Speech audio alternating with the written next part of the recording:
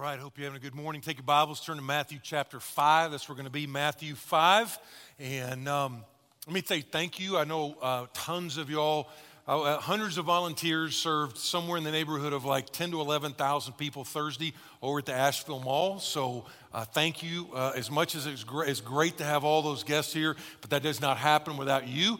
And so I've got more comments both Thursday night walking around as well as via email and so forth. Just about, it's unbelievable the way you all, whether it be manning rides or filling up candy or sifting rocks in that little gem finder deal. I was like, that's just great job on doing that. And then secondly, we're in this deal called Love Your Neighbor. Love Your Neighbor is basically the phrase we've used because a guy a long time ago asked Jesus, he said, hey, what's the main thing in the Bible? And he said, love the Lord your God with all your heart, soul, mind, and strength. And then the second commandment is like it. And he said, love your neighbor as yourself. And so the first command, love God. But out of that overflow, then we love other people. And so we're about halfway through this. And there's some big things like the Fall Family Festival. Probably the next big thing is Bless a Child. All right, we've identified 1,000 very high needs, low income children, elementary school kids in Macon, Henderson, and Buncombe County. And what we're going to do on the 24th of November is go that afternoon. We're going to come to church and then go out there and actually act like the church. And we're going to supply them in those three counties with a number of different things. Here's a quick list here. And the reason we can do this for a great cost is because of our good friends at Wally World, Walmart. But everything from a winter coat to sweatshirts to boots, hats, gloves, scooter, helmet, a $50 gift card, all that kind of stuff comes from your generosity. And so what we're asking you to do is to at least one child for you to bless, all right? You can just text the word bless to 28282. You can get all the information about that, all right? So we got a couple weeks to make sure that happens. Again, 1,000 kids, all right? It's not just not saying we're the church. It's actually acting like the church and going out there. So we'll be filling those blanks in pretty soon. So here's kind of where it starts today. We're going to look at one of the most difficult sayings that Jesus ever did. I'm going to personally testify, this is super hard, all right? This is super difficult. There's a lot of misunderstandings to it, but there's also just a lot of resistance to it. It's just the fact that, you know what, I don't want to go there. I don't want to go there. I don't want to open that thing up. I don't want to go there in my soul because I've kind of packaged that away a little bit, and I don't want to deal with it.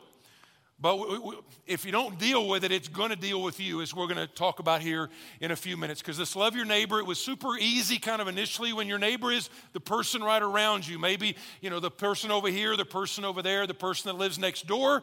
And I've heard some great stories. So great job on going from waving your hand to going over there and introducing yourself. I actually met some of your neighbors after the first service in the lobby. They're like, Brian asked me to come, and we met last week. And so great job on that. But what you're going to see in the text today is Jesus sort of expands the concentric circle. He takes it not just your neighbors, not just the people you come in contact with where you live, work, and play, but then he expands it into a more difficult area. Actually, what came to mind is the commercial series from Allstate. All right, Allstate has got one of the best commercial series going. And it's been going for a long time in different scenarios. And it's basically taking a guy named Mayhem. And the whole idea is make sure you're covered so that you don't fall victim to mayhem like me. And they've got all these different scenarios about why you need Allstate insurance. Everything from putting your portable fire pit and throwing it into the back of your car blowing up, to, why do you need this? Somebody's trying to steal stuff from your house, so you need some homeowners, to, of course, the obligatory cat that was like tearing up everything in your house, of course. I mean, that was not hard to imagine. But the one that I was like, man, that is me, is the tailgating one. Here's basically, if you hadn't seen the commercial, here's what it is. The tailgate, there's the picture. Mayhem is actually in the back car. The first guy is the victim. And basically what's happening is Mayhem is behind him, right on his bumper, riding his bumper, but the victim can't go anywhere because there's a car right in front of him. And I thought, that is so much like me. And the way the commercial goes is, he's paying attention to the guy behind him so much so, he takes his eye off the road, and then he smashes into a car in front of him. And then Mayhem just drives by him laughing. I thought, man, that's so convicting. Let me just tell you what, this is church, so I'm going to be full confession, all right?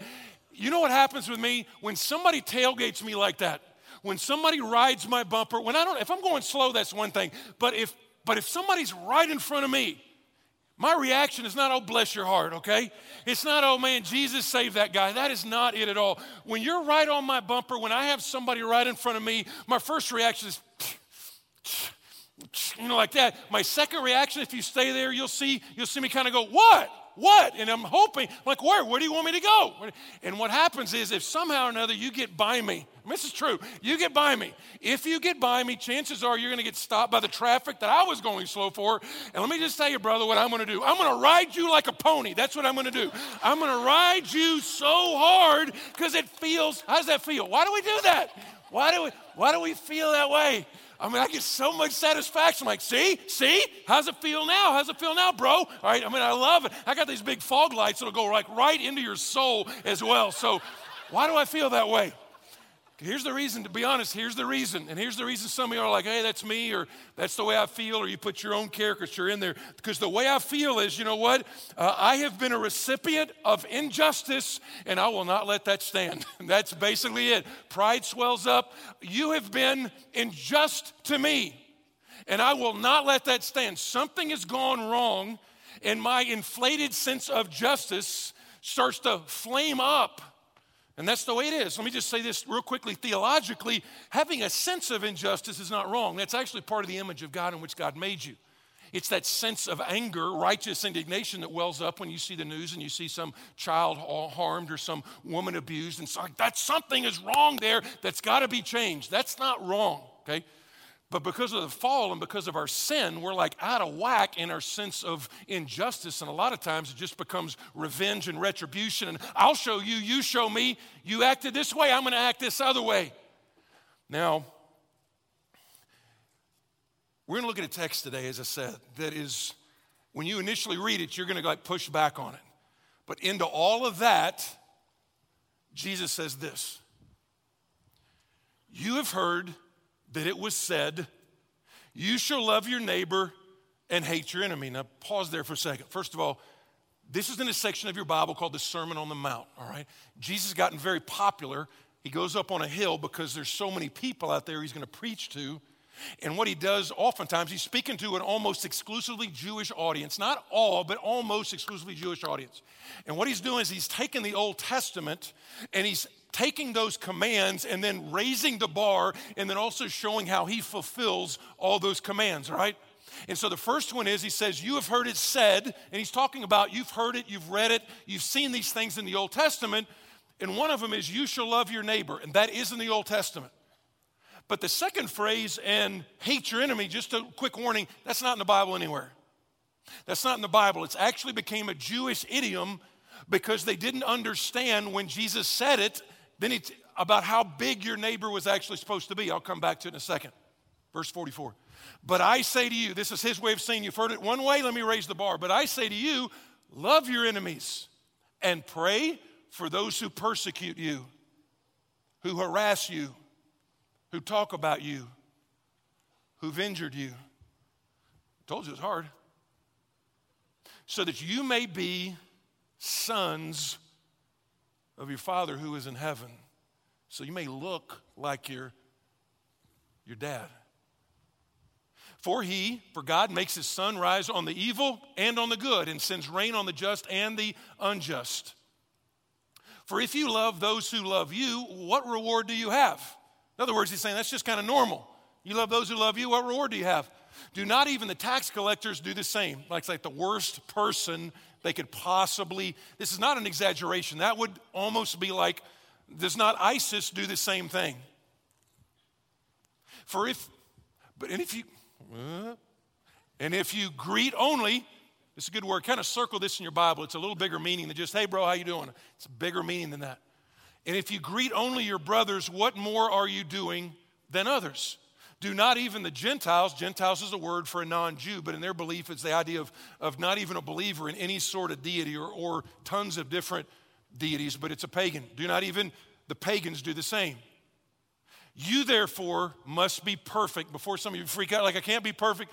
Perfect is the word teleos, which means full or mature or to completion, all right? In other words, this is like, loving your enemy is like the final line he talks about. It's like, that's like the final, that's your dissertation in your apprenticeship with Jesus is how do you actually treat those who have mistreated you. You therefore must be perfect as your heavenly Father is perfect. All right, let me get this out on the table. Some of you, when you even read the phrase, love your enemies, you thought to yourself, some of you didn't, but some of you thought, I don't have any enemies.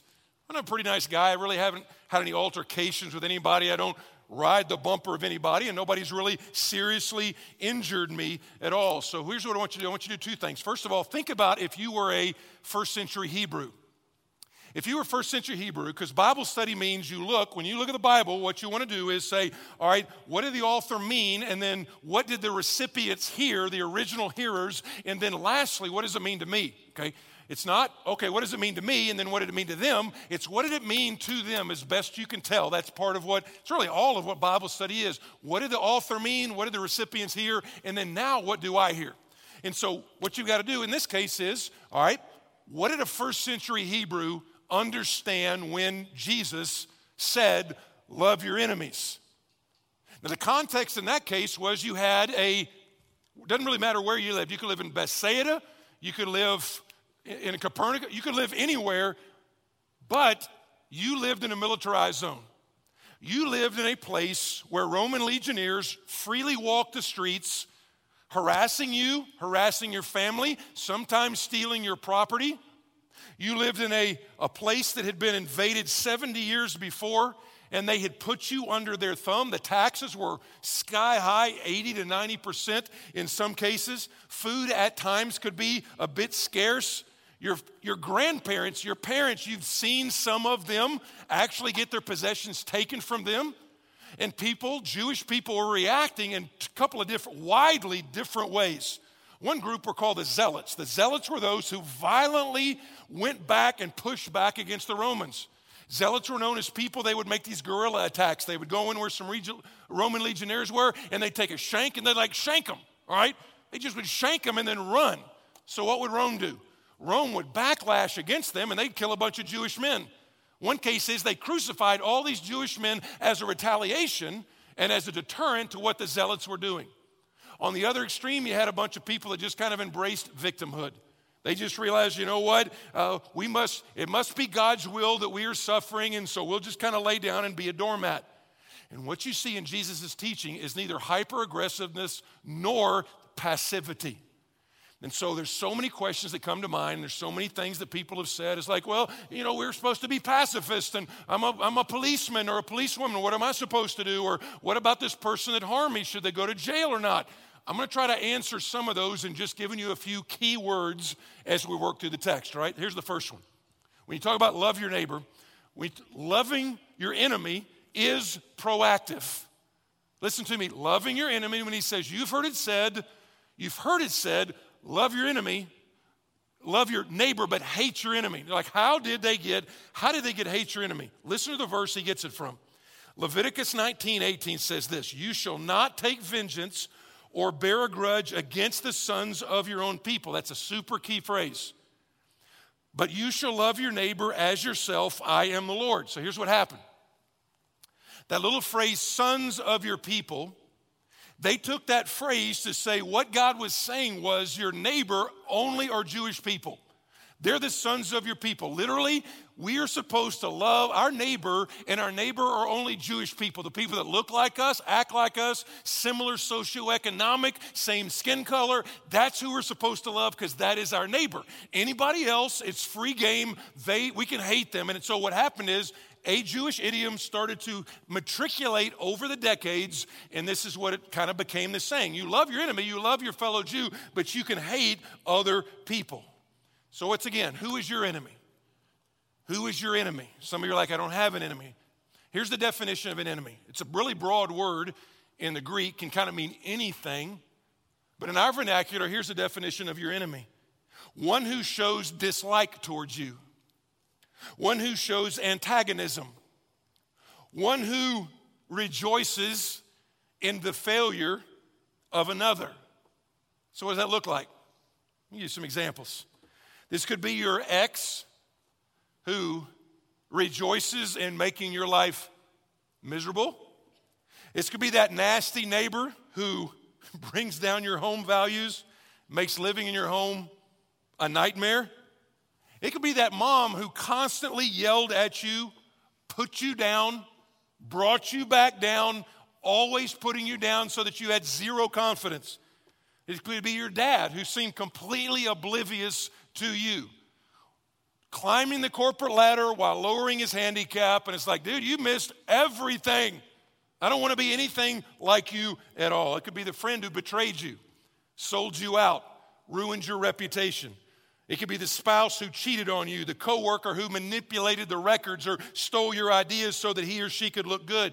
It could be the relative who abused you. I understand in this room there is a countless amount of things from the superficial to the amazingly egregious and wicked. So when you look at a text like this, a lot of the problem is we just don't understand both hate or love. Because today when he says you can hate your enemy, we tend to think if you disagree with me, you hate me. That's not the word at all. All right, if I disagree with you, I will tell you, God and I disagree a lot. All right, he's right, I'm wrong, I'm supposed to change. Doesn't mean that he hates me because he disagrees with me. I don't hate you if I disagree with you. I just disagree with you. But a bigger issue is the word love. Because love is has such a semantic range in our society. Western culture definition is love is a feeling of intense affection. And so we have one word for love. That language had at least 4, maybe 5.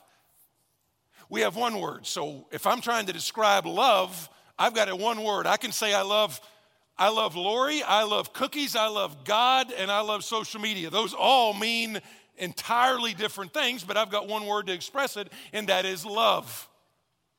The word he uses here is specifically about a love that is not based on your feelings, it is based on your choice.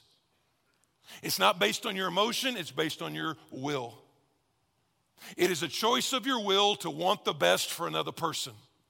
It's a choice of your will. It's a choice that you make to will another person's good before your own. And so when you think about it this way, you got to think loving your enemy is proactive. It is proactive. So here's a couple things about proactivity, not passive. In the Bible, when you look at the 4 Gospels, there's Matthew, Mark, Luke, and John. Matthew, Mark, and Luke are what are called synoptic gospels, meaning that there's a lot of overlap of stories, all right, told from 3 different perspectives by the person of the Holy Spirit, but you see different things. There's a lot of what are called parallel passages, meaning, all right, this situation happened here, it also happened over here, and it's good to read both. Now, don't turn there, but the parallel passage of this section in Luke's gospel is Luke chapter 6. And in Luke 6, he expands upon a lot of the actions that you and I are supposed to take that Matthew does not expand upon. To give you a couple of things, there's tons of places that loving your enemy is not winking at their behavior. It is not tolerating injustice. As a matter of fact, often the most loving thing you can actually do for another person is to call out their behavior as evil, even put a stop to it. The Bible says, speak the truth in love. So again, loving your enemy doesn't mean to ignore the destruction. It doesn't mean to sweep it under the rug and acting like there's no damage being done. If you look at Jesus, he oftentimes intervened to protect other people. He would protect other people, which, by the way, he rarely did anything to protect himself. But almost all the time when it was other people, he would immediately step in there. And so let me take a quick little rabbit chase here. I get so tired of the caricatures of Jesus that only are one aspect of who he is. Typically, the aspect that gets not exaggerated, that gets put in there without understanding that there are other aspects of him. And again, I want you to listen carefully. Is Jesus compassionate? Absolutely. Thank God for that. Is he kind? Absolutely. Do you see him showing tremendous mercy to those that are in their sin and in their shame? Phenomenally. But your Christology is not just in one little section of Scripture. In other words, if you take your whole Christology out of Matthew 9 that says he looked out and they were distressed and dispirited like sheep without a shepherd, and you talk about, man, that's who Jesus was. That was all he was. And that's what people have kind of done through the years. They have kind of put upon us this single snapshot that ends up being a caricature. And typically what it goes, and this is just a bent with me, is that down with the soft, weak, passive, hollow forehead, soft-palmed, blue-eyed, blonde-haired with perfectly coiffed hair Jesus. Jesus was anything but weak, folks. Jesus was anything but passive. I mean, I could give you example after example. Jesus makes a whip out of cords to drive a bunch of charlatans out of God's house. Nobody tries to intervene. Nobody does. Jesus stands up for an adulteress, stops a crowd that wanted to stone her. Jesus walks on the water to his disciples, speaks a word, the whole storm calms down. He talks to a bunch of denominational leaders, which typically preachers are so reluctant to ever criticize. And he talks to a bunch of denominational leaders, and he's like, you guys are a bunch of vipers. You're a bunch of snakes. You're going to hell, and you're murderers. That's who you are. If you don't like that, even in that last book of the Bible, in the book of Revelation, we learn that he will be riding a white stallion, wearing a robe dipped in blood, wielding a sword with fire coming out of his eyes. That is not the super easy, soft little baby Jesus that you feel like you could beat up in high school. That is not it at all. That is not it at all. And so when we talk about being proactive, understand this is not about passivity. Secondly, this is another thing, it's personal. Personal. The reason this is important to understand is when you look at the context of the Sermon on the Mount, this is not about national security. This is not about law enforcement. This is about a personal son or daughter of Almighty God who is an apprentice of Jesus. They're a son or daughter of Almighty God in their personal dealings and relationships with people. When you look at the text right here, you not only see it as personal, it's the idea of Romans 13:4. If you're like, what's the role outside of personal? If you want to kind of know the role of government, law enforcement, and military, Romans 13:4 is the classic passage. It says, for he, that means God's authority, that means these areas of authority that God has put in place, for he is God's servant for your good. But if you do wrong, be afraid, for he does not bear the sword in vain. Listen to this last part, for he, the authority, for he is the servant of God, an avenger who carries out God's wrath on the wrongdoer. So when we talk about personal, man, thank God if you're a police person, man. Thanks for doing your job, all right? We sleep better at night. Thank you for doing that. If you're in the military, we sleep safely at night. So that does not have to do with this. It does not have to be passive in that regard. It's personal. You as a disciple in your interpersonal relationships, how do I view my enemy? And this last one would be this. It is, the text is saying it's proof. You're like, where's the proof? Look down to verse 45, 46, and 47. It says, you treat people like this, and it says, you will be sons of your Father in heaven who brings the sun up and he sends the rain. In an agrarian culture, he's saying, you know what? You're doing this because that's what God is like. God sent rain, God sent sun on the righteous and the unrighteous. He helped them grow their corn just like he helped the unrighteous grow their corn. All right, he helped them grow their wheat just like he's helping the unrighteous grow their wheat. So God was that way toward people, and so he's like, you want to look like that. Now listen to me, we ought to know this better. We ought to know this better than some Jew 2,000 years ago. We should know this better because the gospel by definition is that God loved his enemies. By definition, the gospel is you and I were at enmity with God, and God chose to love us, set his love upon you, and then died for you. So we ought to know this better than some Jew 2,000 years ago. You might be saying, whoa, Scooter, I don't know if you actually should say that I was an enemy with God. I'm not saying it. I'm just saying the Bible says it. Jot down some of these verses, and this is one of about 10 we could look at. Ephesians 2 says, we were by nature children of wrath like the rest of mankind. But God being rich in mercy because of his great love with which he loved us. I don't know, children of wrath doesn't sound great, does it? Children of wrath means we deserved God's justice. And what the Bible says and what the gospel is that Jesus took the justice of God and the punishment of God on himself so that you and I do not have to.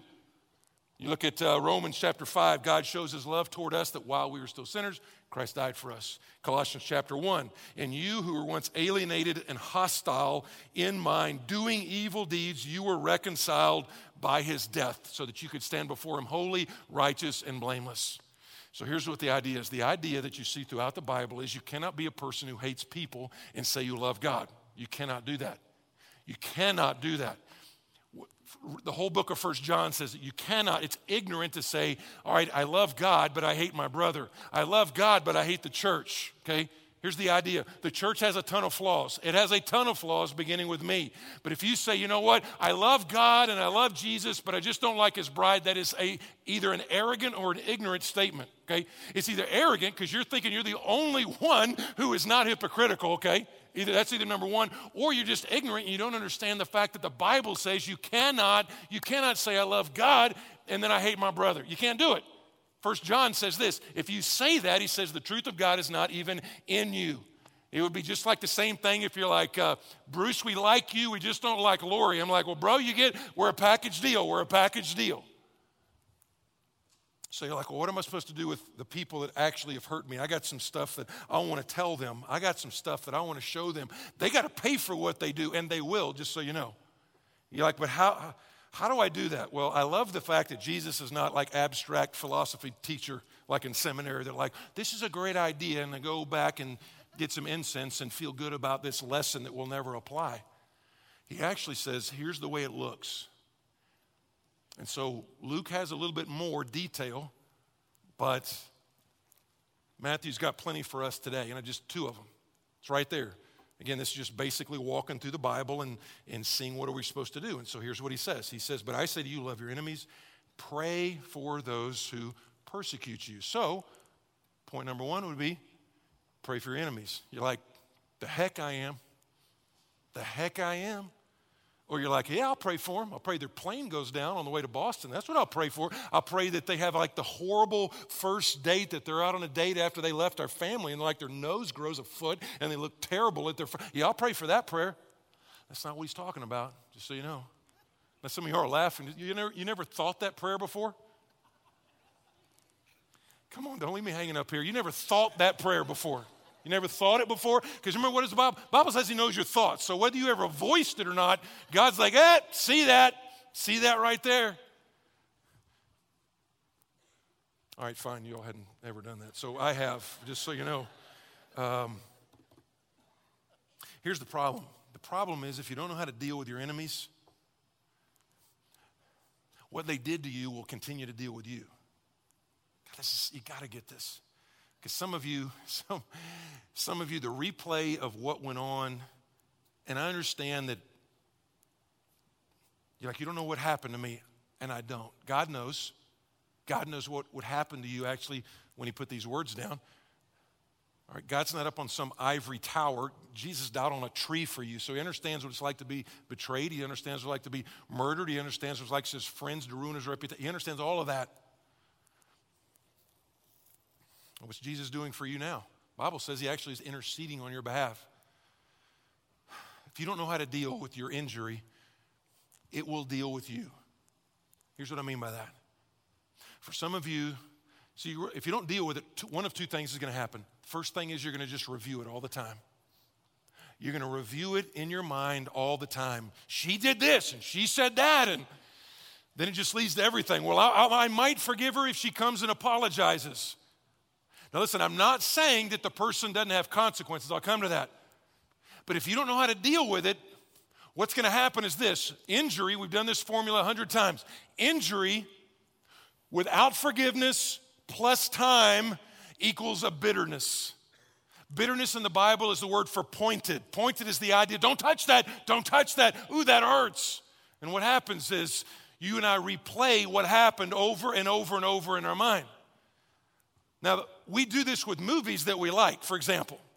Like this Christmas, here's what some of y'all are going to do. Some of y'all are going to get Elf, and you're going to play that, and you're like, why would you play that? You've seen that for 10 times. You've seen that over and over and over again. You've seen the little snowball scene in Central Park where Will Ferrell's like chunking the, you're like, you've seen that, but you replay it over and over and over again. Why?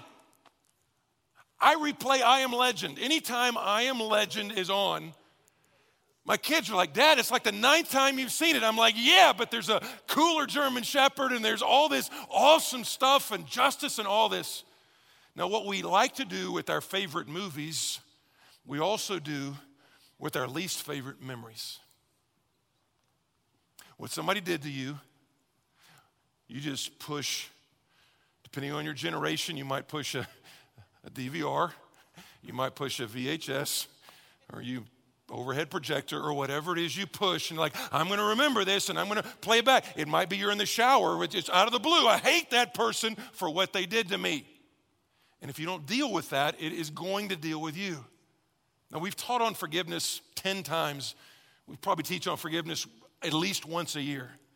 But in case you weren't here, let me just give you a couple of things about that, because there is nothing so bitter as being bitter. There's just nothing so bitter as being bitter. There's nothing so damaging to your family and your relationships now as being bitter. Matter of fact, they did this, University of Michigan did a study. They did a study of a group of ladies who were tested to determine which were harboring long-term bitterness. Again, bitterness is, I get injured, I get hurt, I hold on to it. So time plus unforgiveness eventually equals bitterness. You're like, yeah, time heals all wounds. Time heals nothing. Time doesn't heal it. Time doesn't heal it. All right? If time healed it, then it wouldn't have come up right now. And you're like, don't talk to me about that person. Okay, so they did this study at the University of Michigan about long-term bitterness. Then the women were tracked for 18 years. 18, that's the longest study I've ever heard of. The outcome was that women with suppressed anger and bitterness were 3 times more likely to have died during the study, during those 18 years, than those that didn't have that kind of bitter hostility towards somebody else. And let me just tell you again, even if you survive physically, it absolutely wrecks your relationships now.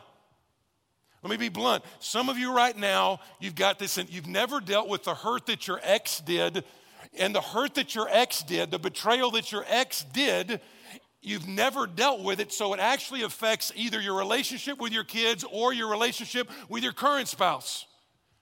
And you're like, your spouse, like, where did that come from? Where did that come from? And you don't even know where it comes from sometime.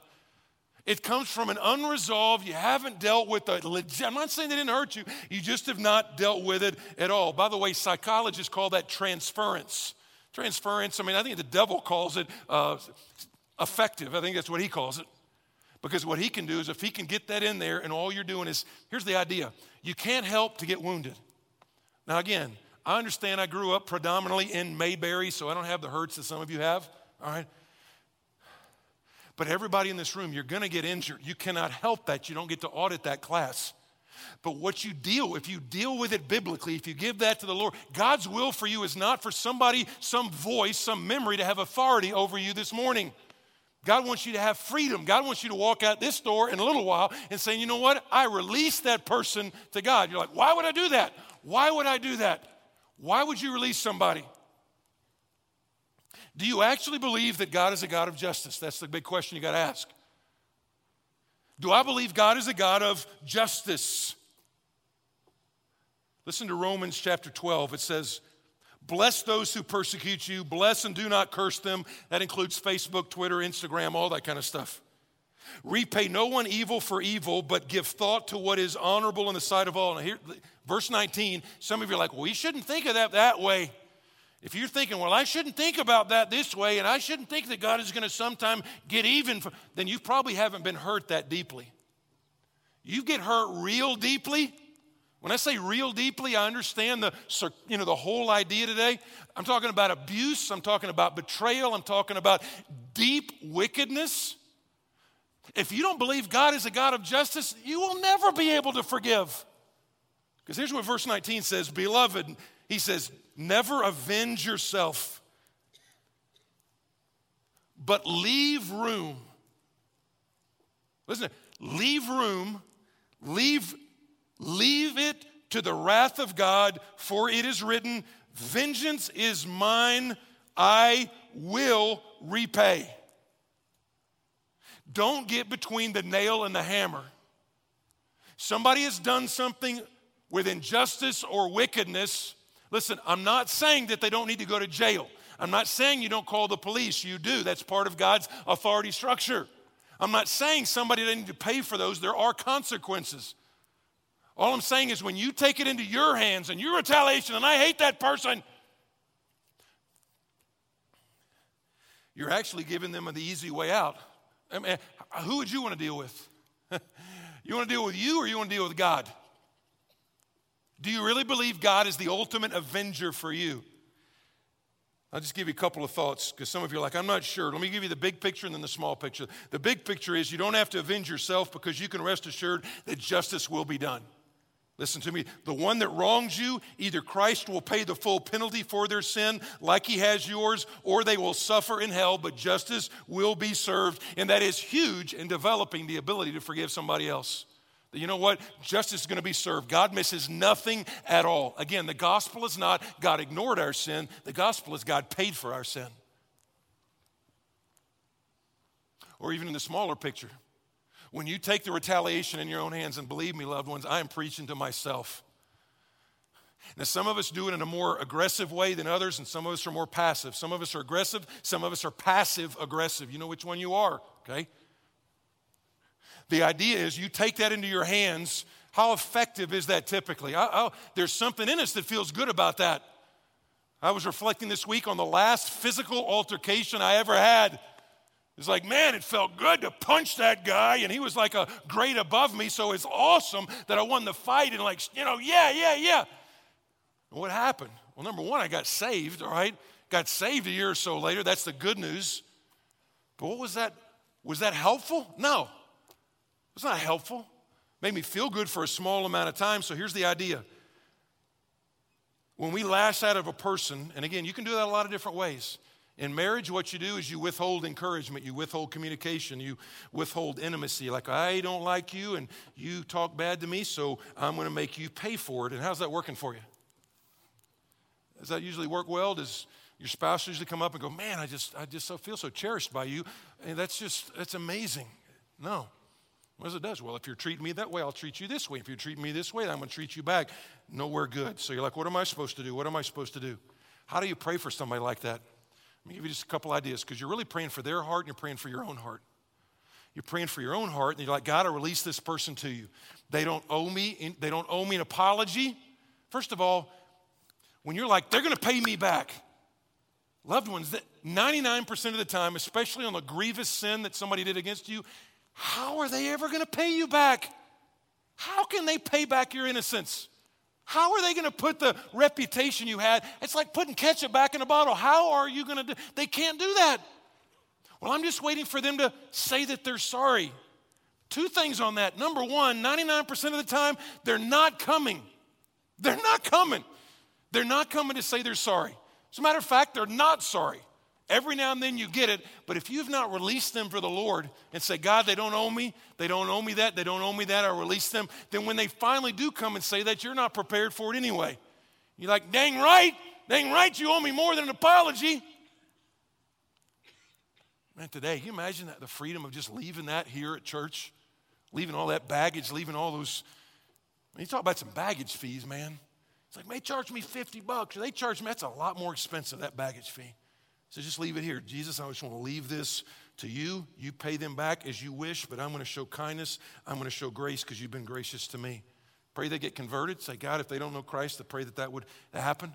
If they're doing some wicked stuff still, then pray that evil would be restrained. God, would you send your authority structure to take that away? God, would you restrain the evil? There's nothing wrong with praying that. It's fine. There's nothing even wrong with really praying, God, in your perfect timing, would you bring vengeance in your perfect timing? Let me give you this last one. This last one will be kind of hard too. Believe me, this is hard. I will just tell you right now, I'm halfway through this process, just so you know. I'm not fully through there. I got through the praying part. Full confession. All right, full confession is unfortunately, I have a long-term memory. I can't remember what I preached last Sunday, but I can remember an email from 15 years ago. I can't remember what color carpet we have in the basement. I'm not even sure we have carpet, but I can't remember what it is. Okay? But I can remember what somebody blogged about me 7 years ago. What is that? All I'm saying is, I understand the difficulty in this. Praying is the start. Here's what I found out. When you pray, this one is at least possible. And I didn't know how to phrase it. I said, express kindness toward them. You're like, where are you getting that from the text?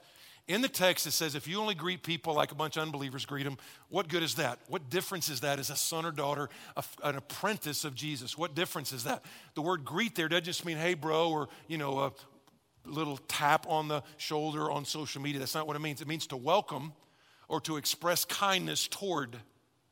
Luke sort of kind of bridges this out a little bit and says this. It says things like, bless those who curse you.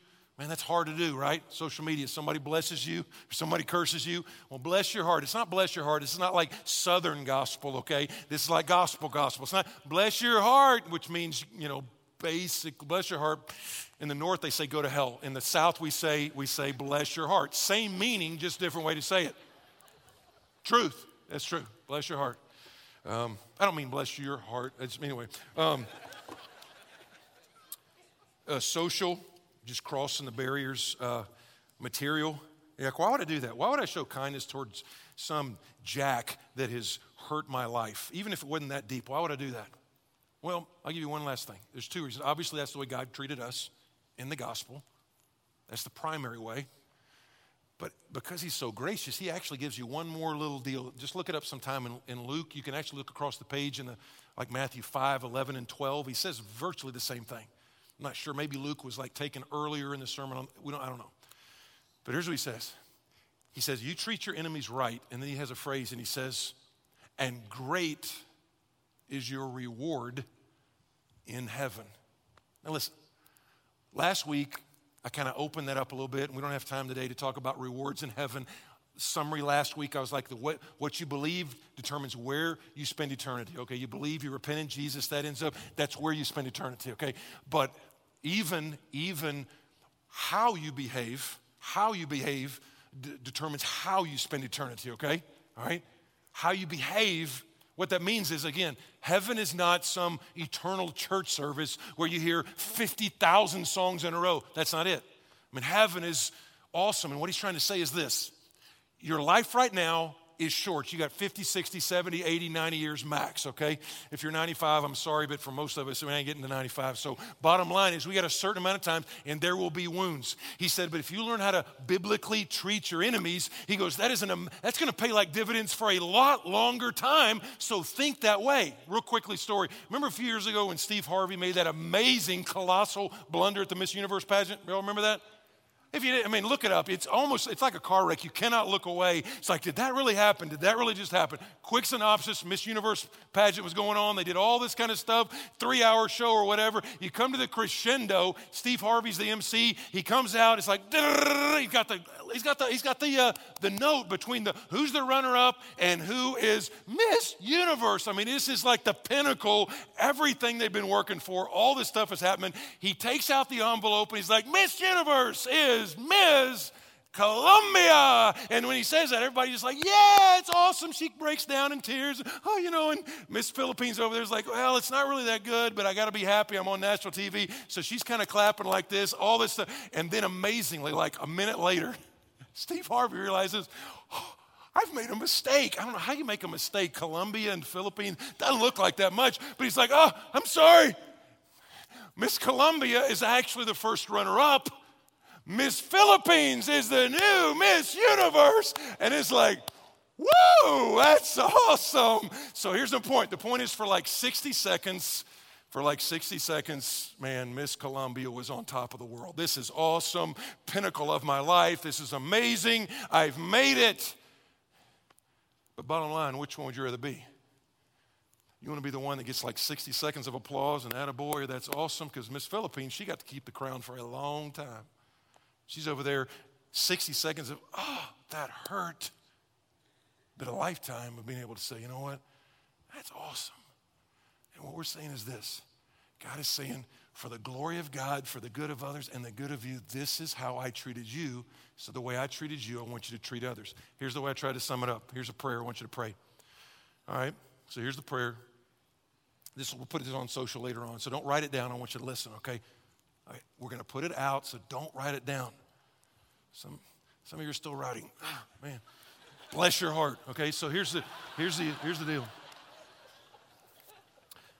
Dear God, thank you that when I was your enemy, you loved me. That's where it's got to start. Thank you that when I was your enemy, when I was a child of wrath, you loved me. You proved that at the cross. And here's the prayer. Empower me, because you can't do this, all right? You cannot do this just by your willpower. You got to say, dear God, by the power of the Holy Spirit, being saturated in the gospel, I can do this, all right? Empower me to be to others the way that you've been to me.